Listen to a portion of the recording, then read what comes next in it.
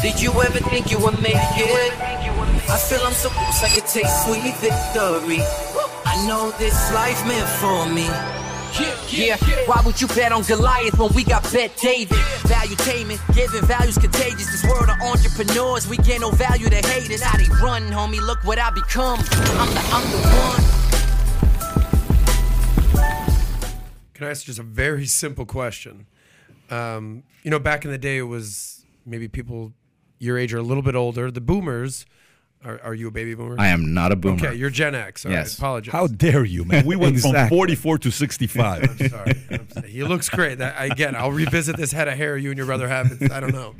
Not only are you the client, you're the player president of the hair club. But anyway, the boomers were kind of responsible for Woodstock, changing the system. And then you can go back a generation before that, whether it was the silent generation, traditionalists. These days, here's my question. When the face of wokeness and the face of, all this super progressiveness, at the end of the day, are college campus liberals, 20-something-year-olds, Gen Z. Is this sort of just every generation, the young people are going to have their causes they identify with, and it is what it is, and they're the future? Sorry, 68-year-olds, 72-year-olds, 80-year-olds. It's now your time has come and gone, and move on. It's now Gen Z time, the woke time. How much of that is just on them, and this is their philosophy, and they're the future, and it's like, it is what it is, buddy. How much of that is on them? I wish. Unfortunately, it's on us. And this actually is a perfect way to get back to your question about education. The problem, or at least I would argue one of the most major problems, is that we have broken the mechanism by which young people come to understand how the world functions. Now, that has happened in a number of different ways, but it has accelerated very rapidly in the last decade or two. Because of the iPhone, I'm assuming, and the internet? It could have been a lot of things. It happened to be those two and a few more. Okay. Porn, lots of stuff. But the problem, if you think back into what human beings fundamentally are, human beings are a creature in which you have the hardware package, the body, and you have a software package that is loaded in after the child is born primarily. That software package is capable of turning you into anything. You can be an Inuit hunting large sea mammals by kayak, right? Or you can be a Maasai herdsman, or you can be a collector of swallow nests in a cave in China, right? A human being can be a lot of different things based on what software package it gets, right? It can be an Aztec.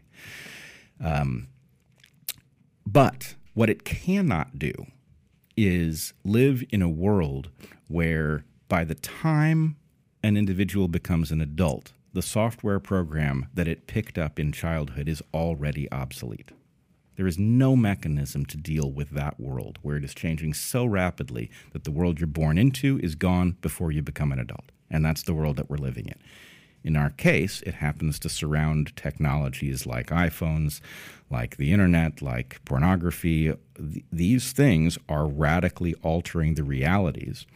And this then brings us back to the question of what should we do to fix education? And the answer, at least a big part of it, is actually staring us in the face. What is so distorting about the technologies that come to us through screens is that they are not obligated to adhere to rules, right? On the internet, if you say that you're a woman, then I guess you are, right? Because who's going to say differently, right? In reality, if you're a man and you say that you're a woman, there's something to talk about, right? That doesn't match the person I see standing in front of me. So the way to take a generation and educate it so that it does not grow up to be a world full of suckers is to force education to include things that are obligated to rules, especially physical rules. So when Heather and I were teaching, among the things that we did was we would assign students to teach themselves any skill, right? We had an assignment we called Learn a Skill. And the idea was it didn't matter what skill it was, but it had one requirement. The skill had to be one where you didn't need some person to tell you whether you had succeeded or failed. It had to be obvious. If you were going to build tables, they had to stand up. They had to be level, right? You don't need someone to tell you you did or you didn't build a table, right? You didn't or you didn't fix an engine. You did or you didn't play a song that sounded musical, right? Those are all physical realities. And the reason that is so important is that in a world where everything that you learn is learned socially, right, you can be persuaded of things that are absolutely false, right? If the professor at the front of the room is a fool, but they're in charge of your grade, and they say lots of foolish things, and you dutifully write them down in your notebook, and then you spit them back out on the test, you are being anti-educated, right? That's never going to happen in the context of an engine or a garden or anything where it's physics that dictates whether or not you succeeded, or it's biology that dictates whether or not you've succeeded. So my point would be somebody who gets really good at operating in the physical world is not going to be a fool. Right? They may, lack some skills. They may not be able to do calculus. They may not be articulate, but they won't be a fool. And so we have to include these mechanisms that are not socially conveyed in our education at a high level. And frankly, most people can go through school and never encounter these things. They're no longer a part of the regular curriculum. Would you do us a favor and go maybe a slightly deeper and take a sort of an abstract idea and be very specific? Like, what are you doing with your 16 and 18-year-old kids to educate them so they don't become fools and victims of modern society? We do all kinds of things. We troubleshoot our vehicles when they fail. We build additions onto our house. We fix the plumbing when it's not working. And, these things, they're not only incredibly useful, but they're also rewarding, right? There's nothing quite like taking something that isn't working for reasons that are mysterious, going through the process, which, by the way, ends up being a scientific process where you determine what it is that must be going wrong with it, and then you discover, hey, I must have had that right because there it is working now, right? That's a very rewarding process. It's very interesting because I would say, obviously you get paid to use your brain and your mouth, but you're making your kids use their hands to accomplish things. That must be very intentional.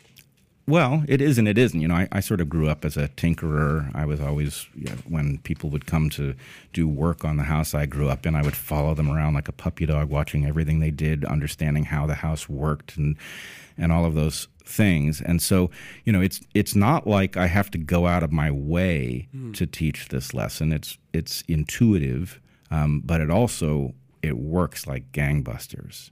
Some may say you're just getting free labor out of your kids. I don't know. That is definitely also the case. Let's transition to a couple different topics. This has been great. We got 45 minutes left and we got a few topics to go through. So ChatGPT is passing the tests required for medical licenses and business degrees. I don't know if you saw this or not. Pull up a little bit so we can kind of cover this. So the viral chatbot that has raised concerns from teachers and academics over its ability to cheat on essays and exam has now passed a Wharton MBA final exam, the United States medical licensing exam, and components of the bar exam. And this thing's only been around since November, by the way. A Wharton professor conducted a study in which he used OpenAI GPT-3, the language model on which it is built on, to take a final exam of a core MBA course. He concluded that GPT-3 would have received a B to B minus on the exam.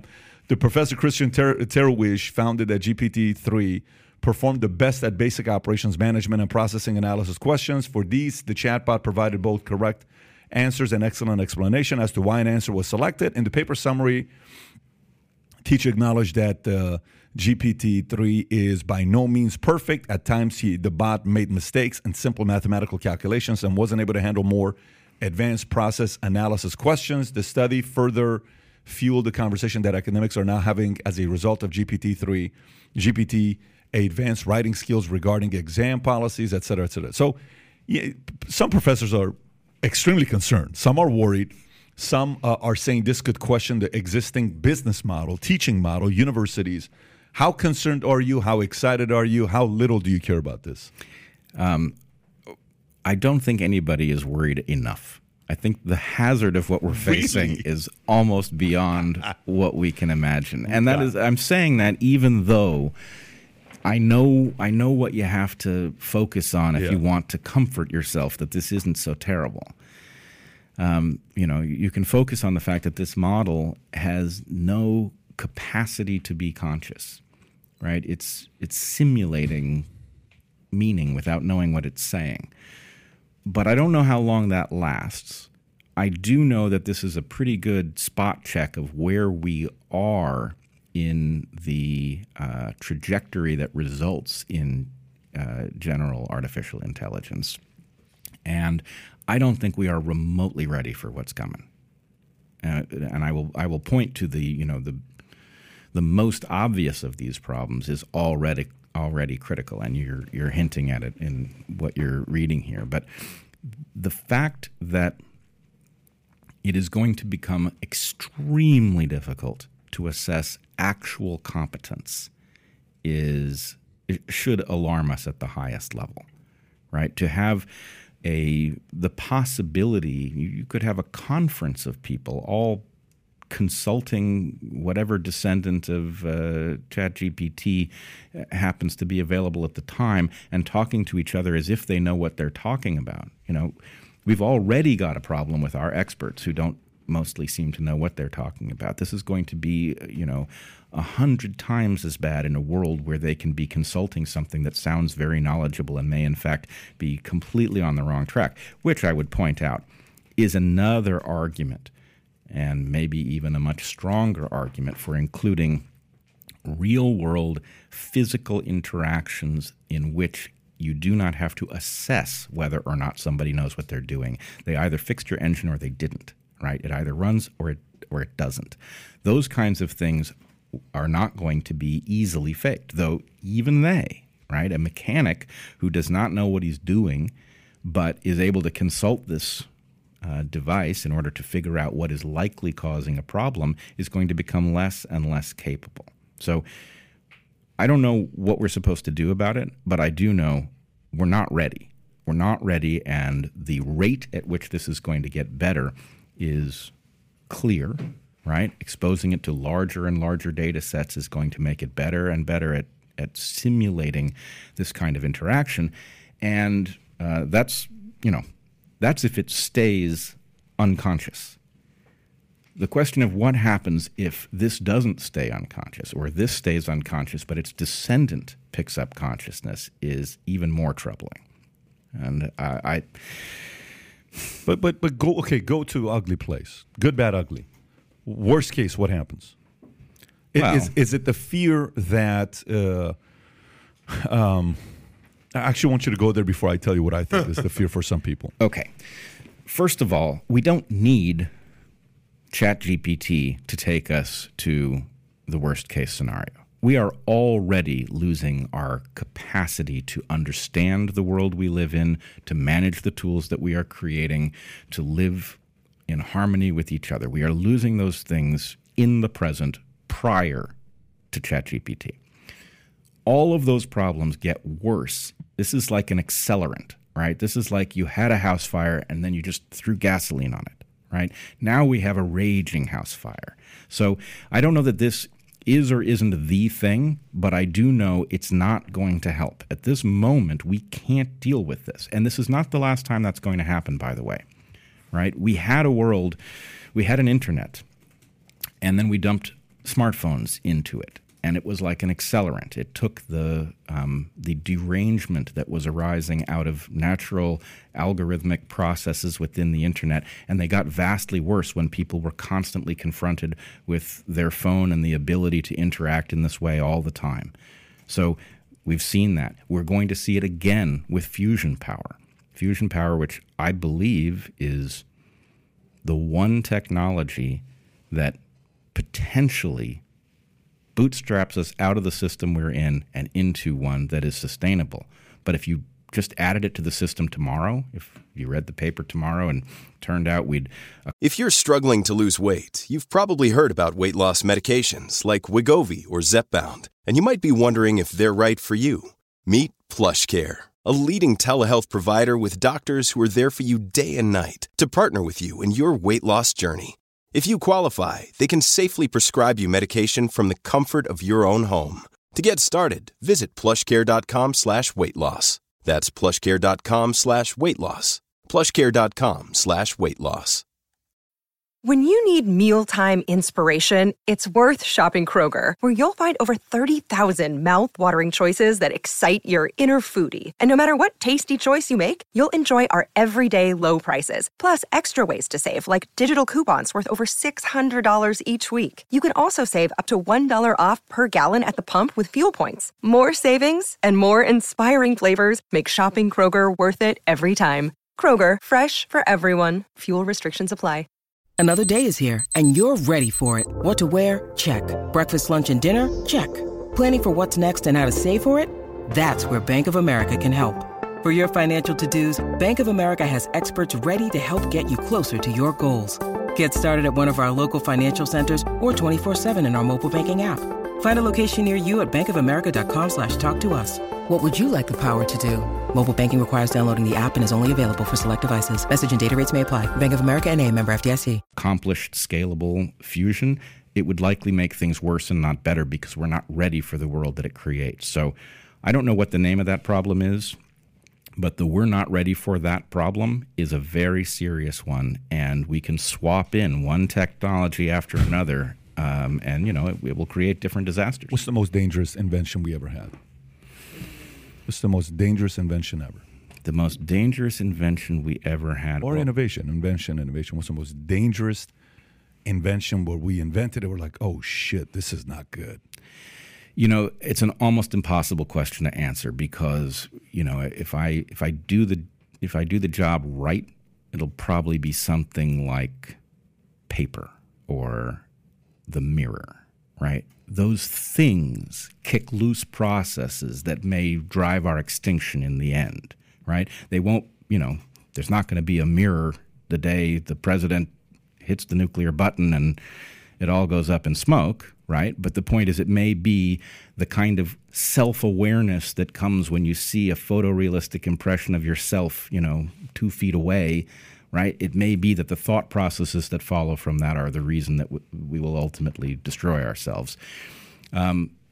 More proximately, of course, we do have to talk about things like nuclear weapons. Boy, do I think we just got a wake-up call on the biology front with COVID. I mean, yeah, this was a lot better than it might have been, but this is the first round, and we did not do very well with this test. Let's put it that way. Okay, so we're going to get to that here in a minute. Let's stay on this topic of the most dangerous invention. You said it could be the mirror or paper, but probably nuclear is where we're going to go, or, you know, other things, right? Yeah, when I say paper, I'm really hinting at written language. Of course. Which is, of course, also, you know, yeah, incredibly marvelous. I'm sure. not arguing it's not fantastic. So if guns, when guns were first invented, they called them the great equalizer. Who were they good for? Who were they bad for? Well, this is one of these places where I have changed my perspective. I long believed the Second Amendment was the greatest error in our Constitution. I no longer believe that, and that doesn't mean that I look past all of the terrible, unnecessary carnage that arises because guns are easily available. But I'm watching tyranny erupt in places that I never would have expected it. And I am wondering if the founders did not very wisely understand that this day would come and that it will be very hard for tyrants to succeed in America if the populace is armed. So again, I know people will hear something in that I'm not saying. The cost of having these weapons commonly available is huge and, frankly, completely unacceptable to me. Really? So the costs. So you went from pro Second Amendment to now saying it would be better if we didn't have guns. No, the other way. Okay, got The it. other So way. now the benefit of having it is good versus not having it. Even though I appreciate the tremendous unnecessary cost of these weapons being common, right? Even though I see that cost, the I data. believe nothing will be more destructive than if tyranny. We've already seen lots of hints of tyranny in recent times in the U.S., but if tyranny Makes sense. takes over our nation and the West, we are in even more serious trouble. So I believe the harms that do come from these weapons being common will be dwarfed by the harms of things like what we saw in the 20th century in the Soviet Union, for example. So let's go back right to the now in question. Iran. So let's go Right. back to the question. So the invention of gun, the great equalizer, who did it hurt? Who did it benefit? I think I don't want to pretend to be an expert on that question. It would take me a lot of thought to get to an answer I believe. This is what happens when you ask a former professor of evolutionary biology. Very You can't get an rarely, answer. very rarely do I have an answer more than a evolutionary biology scientist. Okay, Let's but hear it. who did it hurt and who did it benefit? I think who it hurt the most were bullies, right? People that could just strong arm you physically or in any capacity. And who did it help? It helped weaker people. Sometimes you might say the weaker sex. It helped women. I think at the end of the day, if there's two very strong people, a man and a woman, or a weaker man and a very strong man, and all of a sudden the weaker person has a gun, essentially that's the great equalizer. So I think it hurt bullies the most. And if you extrapolate that to governments and you take a look at, bully governments, whether it's Iran today with the mullahs, whether it's in Venezuela where you can't have a gun, or any place where the society or the civilization or the people don't have a weapon to defend themselves, you're going to be at the whim of tyrannical governments and bullies. So to answer your question, I think it helped weaker people defend themselves. All right, but I want to push back slightly. No, I'm way smarter than you, and I have. Please tell me why I'm wrong. I believe your argument is correct as far as it goes, Yes. and the question is it correct in the end? Right? You can take that same argument and you could apply it to nuclear weapons. And you could say, actually, what we want to do is have every country be armed with nuclear weapons, because then big countries won't bully small countries. If you did that, the nuclear war that we will ultimately face will be that much sooner, right? Because you have that many itchy trigger fingers that could initiate the thing. And so I'm not convinced that look, we saw that nuclear weapons did produce peace. It worked. But in the end, is that their net effect? We can't measure that because we're not at the end. So I don't know what the net effect of guns is. I do believe the effect you're describing is real and important. The only caveat that I would say, I can't believe I'm pushing back on you right now, is that the capacity for these nuclear weapons in the wrong hands could literally end Earth as we know it. Mm-hmm. Whereas a gun or an M16, yes, there could be some carnage, but you're not literally blowing up the world. So nuclear weapons, to a certain extent, is that threshold where it's like, don't cross that line. Brett, you can't let a playboy argue with you. This guy's his resume. It's not. You're a former professor of evolutionary biology. He's a form of an evolutionary biology. There is biology there, but it's different school kind in the of Miami life nightlife science. scene. It's a different education. Let's go through that. So guns, specific guns, not nuclear. Guns benefited. The average person's like, listen, that guy's been bullying the city. This time he comes around, hey, you can't do this anymore. You got to get out of my house. Okay, shit, I'm not messing with that family. I'm out because they got a gun. Fantastic, right? It's like when you got the sign in the backyard, beware. There's a pit bull, a German shepherd, and beware. And there is no dog. But that sign itself gets some people to say, I don't want to mess with that place. And there's a study showing that there's a percentage of people that don't mess with a house that just has that sign. Whether there is a real dog or not, it still helps you to create some safety. Nuclear, fine. Internet, a lot of people were worried about internet at the beginning. You have radio, you have TV, you have all this stuff, right? Who did YouTube scare?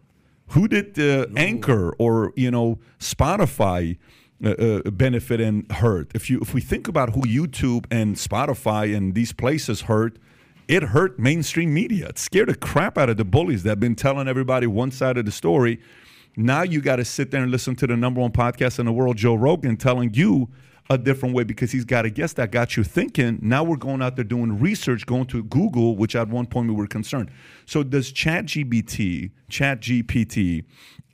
scare intellectuals? Is it where intellectuals are sitting there saying, and professors are sitting there saying, if this happens, like in the insurance industry, I'm in the life insurance space, the moment they started doing predictive analytics without needing underwriters and saying, Brett, you don't need to do blood and urine anymore. We don't need to do that anymore. We don't need underwriters anymore. Here's a test we're going to be taking on you. We're going to get your social media score. We're going to get this. We're going to get this. We're going to get this. Based on that, your preferred elite underwriting, you're healthy. You're going to live till 85. Mom lived to 89. Dad lived to this. You're going to be fine, right? We don't need underwriters. Underwriters sat down. They're like, dude, no, you can't stop this. I make $250,000 a year. There's no way I want you to get rid of my job. This is scary, right? But guess what? That's innovation, getting rid of underwriters. Could this model get rid of some educational system that will replace professors, and they're sitting there worried saying, hey, I've been bragging about how smart I am. Now I can't do that anymore. This is not cool. Yes, and we have just watched the entire expert class fail a real-world test, right? We watched all the universities, every science department. They have all just failed a major test. So, and if you were inside that system and you kept your wits about you, you knew that there was a problem with competence. You knew that a lot of that was fakery and nonsense, right? It looks like science, but it doesn't function like science. If you actually understand the magic that makes science work, you knew it wasn't taking place in these departments, that it wasn't taking place in the major journals. And so on the one hand, it is possible that something like ChatGPT helps us discover the level of incompetence that is putting us in jeopardy, which would be great. But my concern is that it actually arms the next wave of incompetence so that it sounds competent. And so it's harder to detect. And my guess is that latter problem outweighs the benefit of the former. Well, I mean, you took me to a whole different place. We've already been having that. I mean, we have a president that is giving speeches of people that gave the speech 10 or 20 years prior to him and sounding very presidential and getting caught plagiarizing John F. Kennedy's speech or Ted Kennedy's speech or all these other people's speech. So plagiarism's not going away. People sound very, very intellectual. I think what is going to be interesting is we can right now produce a robot, if we don't already have it, that would be the UFC champion for every weight, okay? We can probably produce a robot. I don't know if you've seen that one robot that shoots three-pointers and how accurate it is. Have you seen that one or no? Steph Curry of robots? No, it's not even Steph Curry. It's better than Steph is 43%, 42%. This guy is like just hitting him left and right, okay? Perfect accuracy, and he's shooting the ball. So Le Robot James? Le Robot Jordan, okay? So, we're already going in that direction, but do you really want to see robots playing? No. If we can create a robot to go into UFC and fight them, am I really intimidated by that? Probably not. Now, the future of robots that are military, that's a different story. That's concerning. But, intellectuals debating. Like, if you were to have a debate with ChatGPT, you're probably going to lose the debate, not in the sense of who's right or who's wrong, who can recite more information and remember and memorize. Well, the ability to memorize as an individual, it was a valuable skill set 20 years ago. Today, you can just go somewhere and do it. But I think we're still going to want to see hand-to-hand combat with people debating and going at it versus just debating a machine. Right. And the question is, will you be able to know what you're seeing? So I used to tell students that you are here in this classroom to enhance the capacity of your mind. You are not here to learn things, right? Things are now freely available on the internet. You don't need to go to school to access them. What you need to do here is practice how well your mind functions. And so, today I would beat the pants off ChatGPT because I wouldn't let it come down to volumes of information. On a volumes of information question, then, if ChatGPT 3 can't do it, ChatGPT 4 will. But at the level of the ability to reason, and I'm not arguing that there's no ability because we've actually seen it, right? The fact that this thing can write code and fix code is incredible. Yeah. And that is a kind of thinking, even if it's not doing it in a way that we recognize as valid cognition. But we do have to worry about what the future is going to look like. And, I already don't think that we know exactly what we see when somebody's giving especially somebody very powerful is giving a speech on television. But we're going to be in a world of confusion once you plug this thing into our mechanisms for sense making. Yeah, it's going to be, all I know is it's going to be interesting to see what happens next. This thing is not going to be slowing down, by the way. It keeps getting smarter and smarter. Yeah. Let's talk about COVID. Okay, we had Neil deGrasse Tyson here. Did you watch the clip where it was specifically the COVID clip, him and I talking about it, and he was giving his point of view? When you heard him, okay, I'm sure you were saying to yourself, Patrick, say this. He needs to know this, and what about this, and what about that? What was your take when you heard Neil deGrasse Tyson give his views on the vaccine? I had a number of responses. First, let's give him his due, though. He was way out of his depth, but the point, his underlying point, isn't incorrect. It's just not applicable. So his underlying point was that there is a game theoretic problem that surrounds issues of public health, and that we are in a position to do ourselves great harm if we don't recognize that issue and address it. And to give you a trivial example that everyone will agree on, the fact is that washing your hands after you use the toilet is not about protecting yourself. It's about protecting other people. And we formally and informally enforce a rule where people have to wash their hands because the benefit to all of us of having people who prepare our food, for example, wash their hands, or anybody who's going to touch a doorknob, is so great compared to the cost that we each pay for washing our own hands that it's a slam dunk winner, right? So that kind of game theory exists potentially in the space of things like vaccination. And I'll describe it this way. If you had a good vaccine, one that really provided sterilizing immunity to a serious disease, then and it had some risk, right? There's a what we call a free rider problem, which is if you imagine that you start vaccinating people for this disease and that the benefit comes from having more and more people vaccinated so the disease can't find vulnerable individuals to use as vectors, then the closer you get to vaccinating everybody, the less value there is in vaccinating the next person because you've already got a population that has herd immunity. So if you want to not face your share of the risk of that program, then you don't get vaccinated, and everybody else is taking the risk on your behalf gives you the benefit too. So the free rider comes out ahead because they get the benefit of the vaccination program and they don't pay the cost of it, right? That's a real problem in the context of an actually good vaccine that carries some risk with it. And what it will do is it may drive the fraction of the population that gets the vaccine down to a point where we don't have herd immunity and the disease continues to circulate, right? So that's the problem that he wants to solve. The issue comes that we have a completely polluted set of information available to the public about the nature of the so-called vaccines that were deployed for COVID, about the effectiveness of those vaccines, that's those so-called vaccines, at preventing disease, serious or otherwise, and the safety of those inoculations.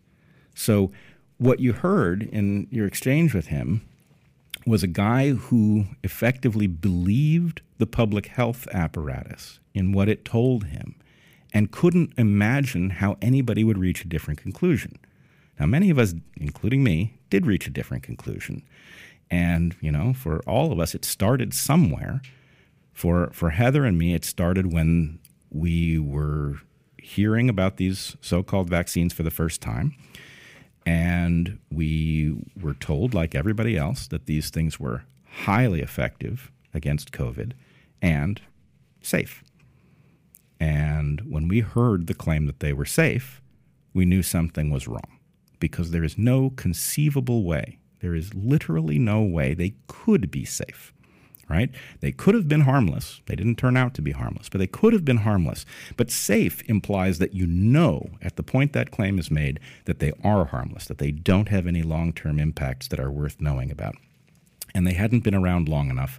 There was no prior example of such a inoculation used in another creature that would have allowed us to determine that. So if these people were telling the truth, what they would have said was, well, I don't want to say, because I think we now know that this wasn't the truth even then. But if they had said, we don't know of any harms and we don't believe they are likely, but we cannot promise you they don't exist, right? Then it would have been a very different story. But at the point they said, oh, these things are safe, the point is, that's a lie. I don't know why it's a lie. I don't know if they're solving a game theory problem and they actually believe that, or they're solving a business problem and I'm the mark. I don't know. But I do know something's wrong with the claim. And at the point that we realized something was wrong with that claim, we started to dig. The further we dug, the worse it got. And, that sort of led us to a second line of inquiry, which was, well, what is the likelihood that a inoculation based on this technology would be safe? And the answer was very, very low. And the reason I say that is because the technology in question, especially the mRNA inoculation or transfectant, was so radically different from anything that had been successfully deployed before that the chances it was going to have some impact on the immune system, on the circulatory system, on neurological systems, the likelihood that there was going to be something in there that it disrupted was extremely high, because complex systems are that way. There are so many interrelated parts that there's no way to predict what the impacts will be, and the likelihood of improving a functional organism with such a thing is low. So I have two questions for you. Sure. One, did you watch the Pfizer CEO at Davos being chased down and asked and all the questions, and they didn't have a response from? Did you see that? By the way, that clip is not on YouTube, so we're not going to be playing it. It can be on Twitter. You can go find it. We'll put a link for it if people want to see it. But it's a very interesting back and forth for 2 or 3 minutes, and the guy walked for a long time. The question I got for you is the part, and this is where a lot of people message me. The interview got nearly 100,000 comments is what it got. Not in the span of 6 years. In the span of 2 weeks, it got 100,000 comments. First 6 hours, it already had 40,000 comments. Neil deGrasse. Yeah, there's a part where he says there's a public health contract that you have signed implicitly as a citizen of a country where in part we depend on each other for health, our wealth, our security, and the like. And that contract is in the best scientific evidence available at the time. If you do not get vaccinated, you will put other people in this organization at risk. And that organization does not want to take that risk. So you do not have this job anymore if you decline it. So in with any public health decision, there has to be a consequence to you not participating in this social contract. Which social contract is he talking about? Public health contract is he talking about? Well, this is exactly what I was getting at when I said we should give him his due. In principle, he's not wrong.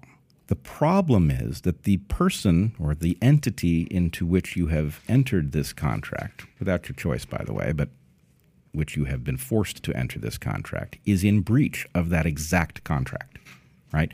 That is why this is a non-question.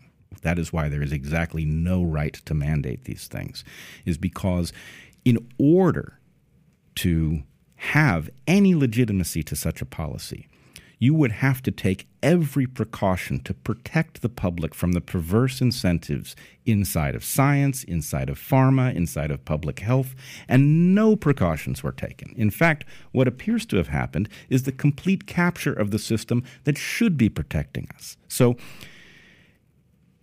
in the case that you had a truly dangerous disease, you had, let's say that we had a true vaccine, something based on a reliable technology, something like an attenuated virus-based vaccine, in which proper testing had been done by an independent authority, which had evaluated the level of adverse events to be low, had looked at past examples of similar vaccines and said the likelihood that there is something hiding here that we don't know is low. Here are the all-cause mortality statistics on previous vaccines that have been out for many decades, right? Then there would have been at least the basis for a discussion about a mandate.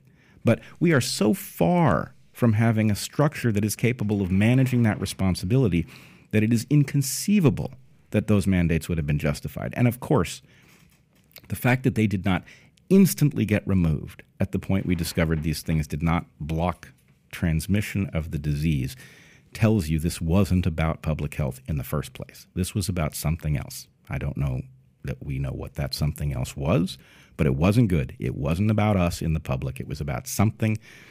Perhaps it was business. That's the best case scenario, is that this was greed driving this, but it certainly wasn't keeping people safe. Money. That's the floor.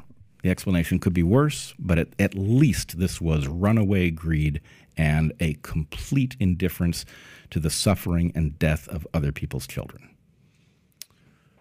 Can I just ask a simple question? This is not my wheelhouse. I would like the audience to maybe get some very specific, clear answers. Every country had a sort of a different approach. Every state in America had a different approach. We saw what happened in California, lockdowns, New York versus Florida, DeSantis, all that.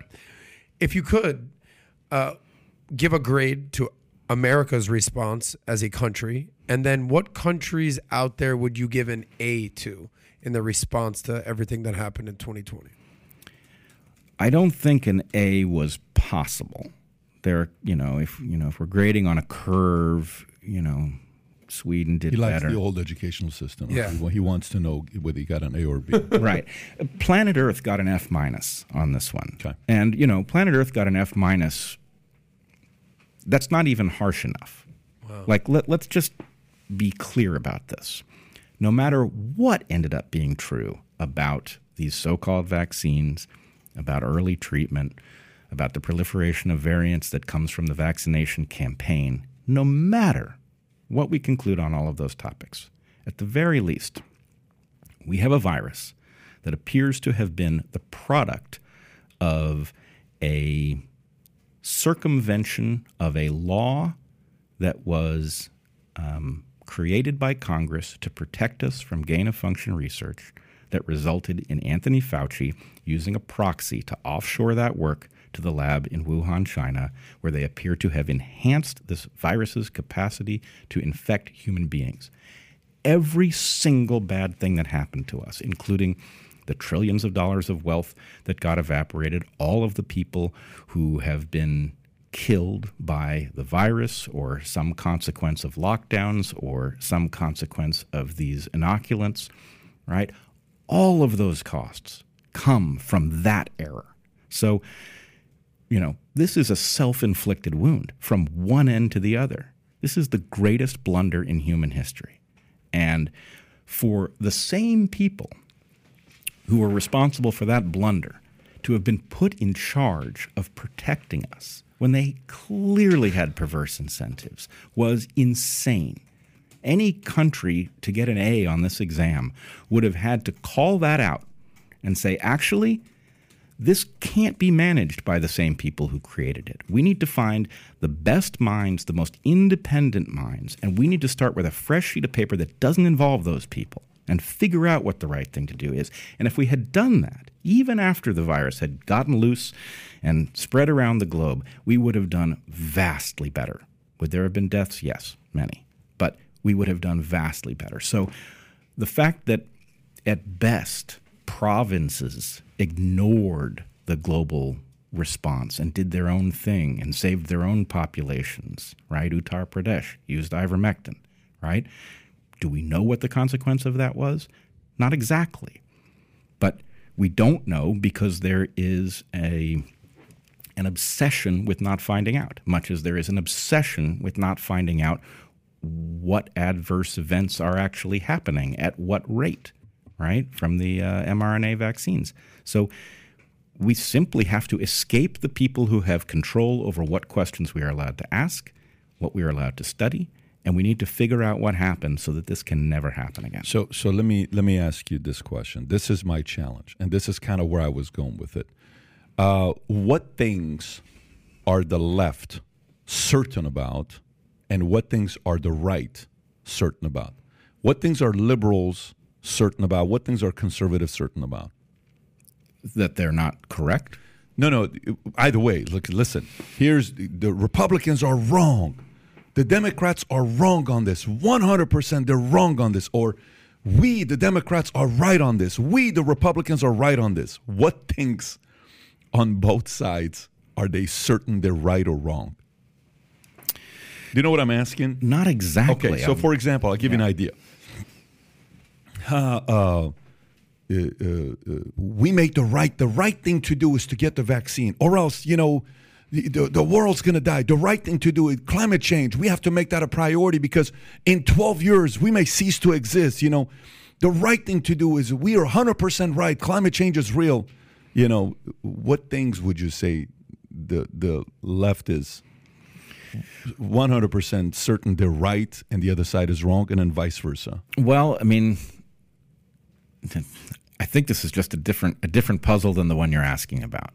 We have teams, right? We have a blue team and a red team. Yes. These things amount to jerseys. And the fact is you have good soldiers on both sides, right, who wear the jersey and believe all of the stuff that the other people who wear that same jersey and go to the same parties believe. And so it's just like a really insane slate of things that have been incoherently put together, right? And it's really the hallmark of low-quality thinking that people sign up for the full slate, right? It would be normal if the people that you were aligned with politically had a set of beliefs and you thought, well, I'm with them on this, and this. I'm halfway there on this one, and I disagree with them on these two, right? That would be normal.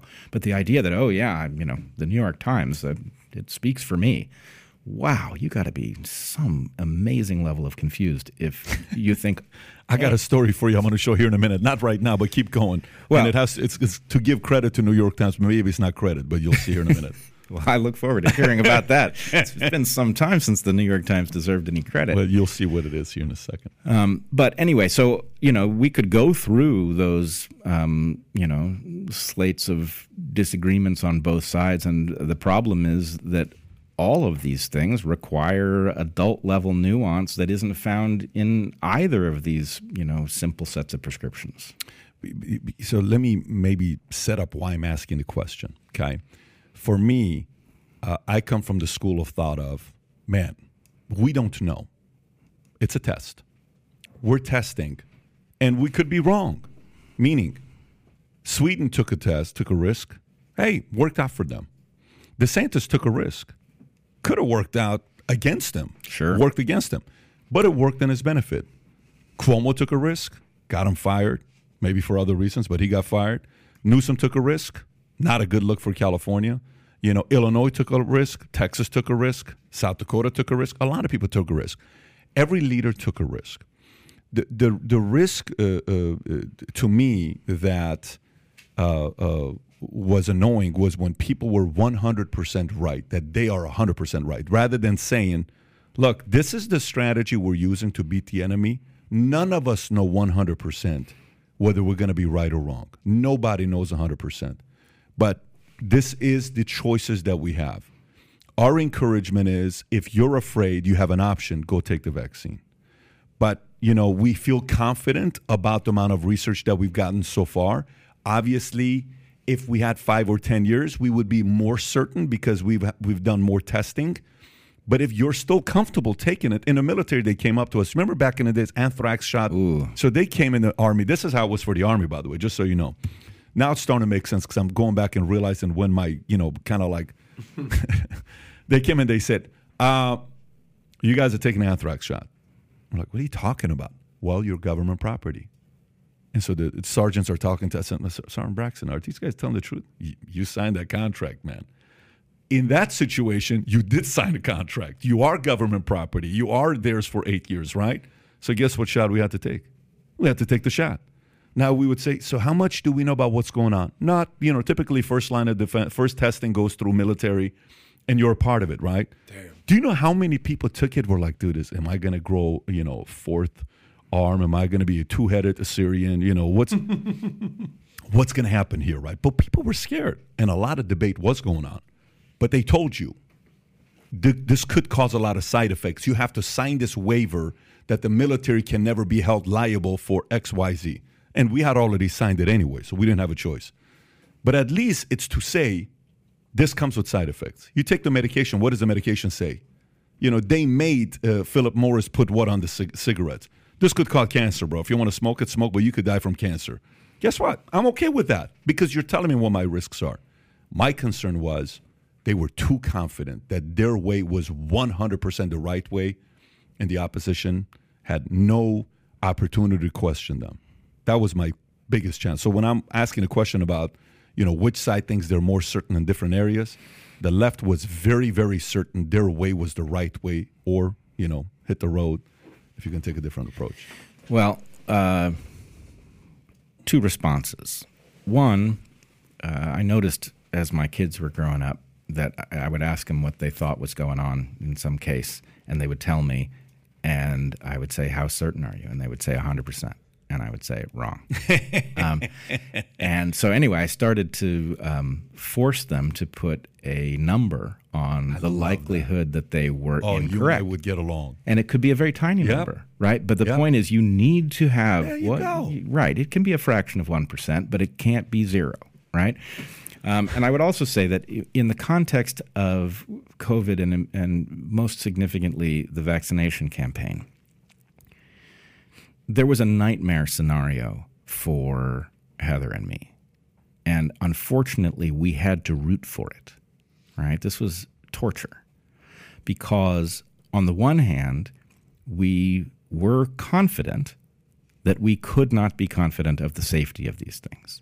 Nobody could. There was no way you could have certainty about their safety because they had not been around long enough to know what their consequence would be a year down the road or 2 years down the road. And that's a reasonable level of skepticism. It should have been uncontroversial.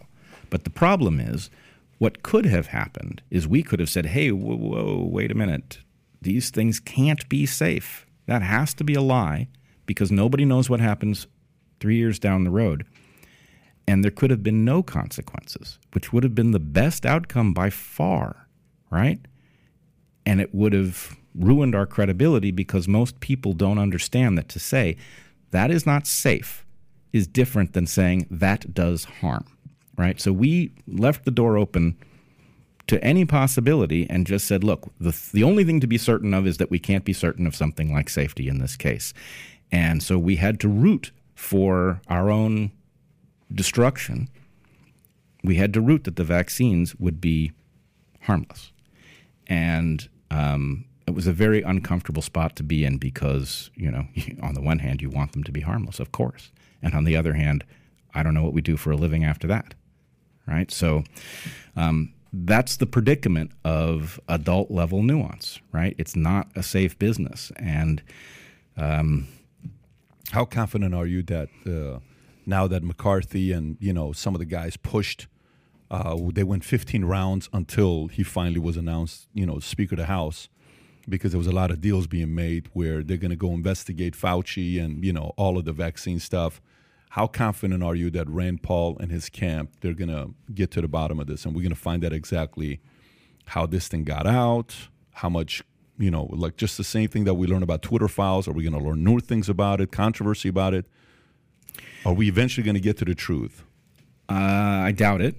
Really? I think we will get to more truth than we've got, But the system has a way of protecting itself. And what it's going to do is reveal no more than it has to. And so from our perspective in the public, if we don't want this to happen to us again, we have to push so that the amount that it has to cough up is a greater fraction of the whole. But no, I strongly doubt we will fully get to the bottom of what happened here. Quick point about this 100% level of certainty in general. Like, we've all been around those people. It's like, how confident you are? You 100%, bro. I'm telling you, it's 100%. You know how, like, in polling, we've seen the pollsters get it wrong for decades now. Why can't they implement this margin of error? Usually, 3%, give or take? Why can't we I got 2 minutes. take that and put that into people's opinions, or even something as essential as COVID or anything like this? It's like, all right, you can no longer say 100%. Sick question. We got 2 minutes. So this is what I want to do before going there. Mm-hmm. Can you pull up? We have to give a shout out to New York Times, our sponsors, especially after this article you read. I'm sure you guys are going to be buying their magazine. I'm convinced you're going to be subscribing to them and reading every article of theirs. When I read this, I'm like, what? Like, the level of stuff they write. I mean, you think this is a joke. Okay, here's New York Times. There has never been a better time to be short, okay? So this article goes down, keep going down, and it says how it is bad. You know, something from where I stand at 5'7", being tall is widely held fantasy superiority. It made sense of fawn over height when facility ages ago when necessary is defending yourself. If you go all the way to the bottom and read this article, you know what it's really saying? How tall people should stop having kids, okay? How shorter people are better for society, why we should go back to being shorter, not being taller, why it's not fair. I mean, the average person who has logic who reads this says, who even approved this opinion to be written with the brand New York Times? Unless if you're just trying to get a lot of eyeballs for people to talk about it, okay? What do you see with the level of credibility New York Times has today? I know you're a big fan of theirs. I know you're like a big spokesperson for them, going around always trying to get people to subscribe. I mean, I'm endlessly shocked and disappointed by the New York Times, and the Washington Post too, and really all of the mainstream media. But the question is, why? Is this, Project Mockingbird just simply one, or is this the breakdown in competence, having produced a newspaper that wouldn't know news if it hit it in the face? Or would you secretly fantasize about owning them? The New York Times? Yeah. I never fantasize about owning the New York Times. No, you wouldn't want to be like the editor-in-chief or... I think they've done too much damage to the brand for it to be anything other than funny. But what's your level of certainty, though?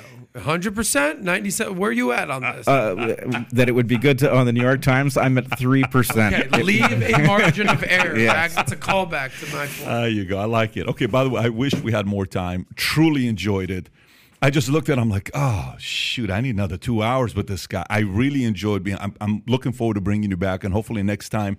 Rob, next time we do it, let's do it at a time that's not on a Dream Team call so we can go more than 2 hours, because 2 hours with Brett is not enough time. We're just getting started. But for folks who enjoyed today's podcast and you'd like to find more information on Brett has a podcast called The Dark Horse, if I'm saying it correctly. Dark Horse Podcast. Dark Horse Podcast. You can find it all over the place. What's the main place you'd like us to push it to if you were to go to one spot? Spotify. Let's put the Spotify link to the podcast so people can go find it. Brett, appreciate you for coming out. This was great.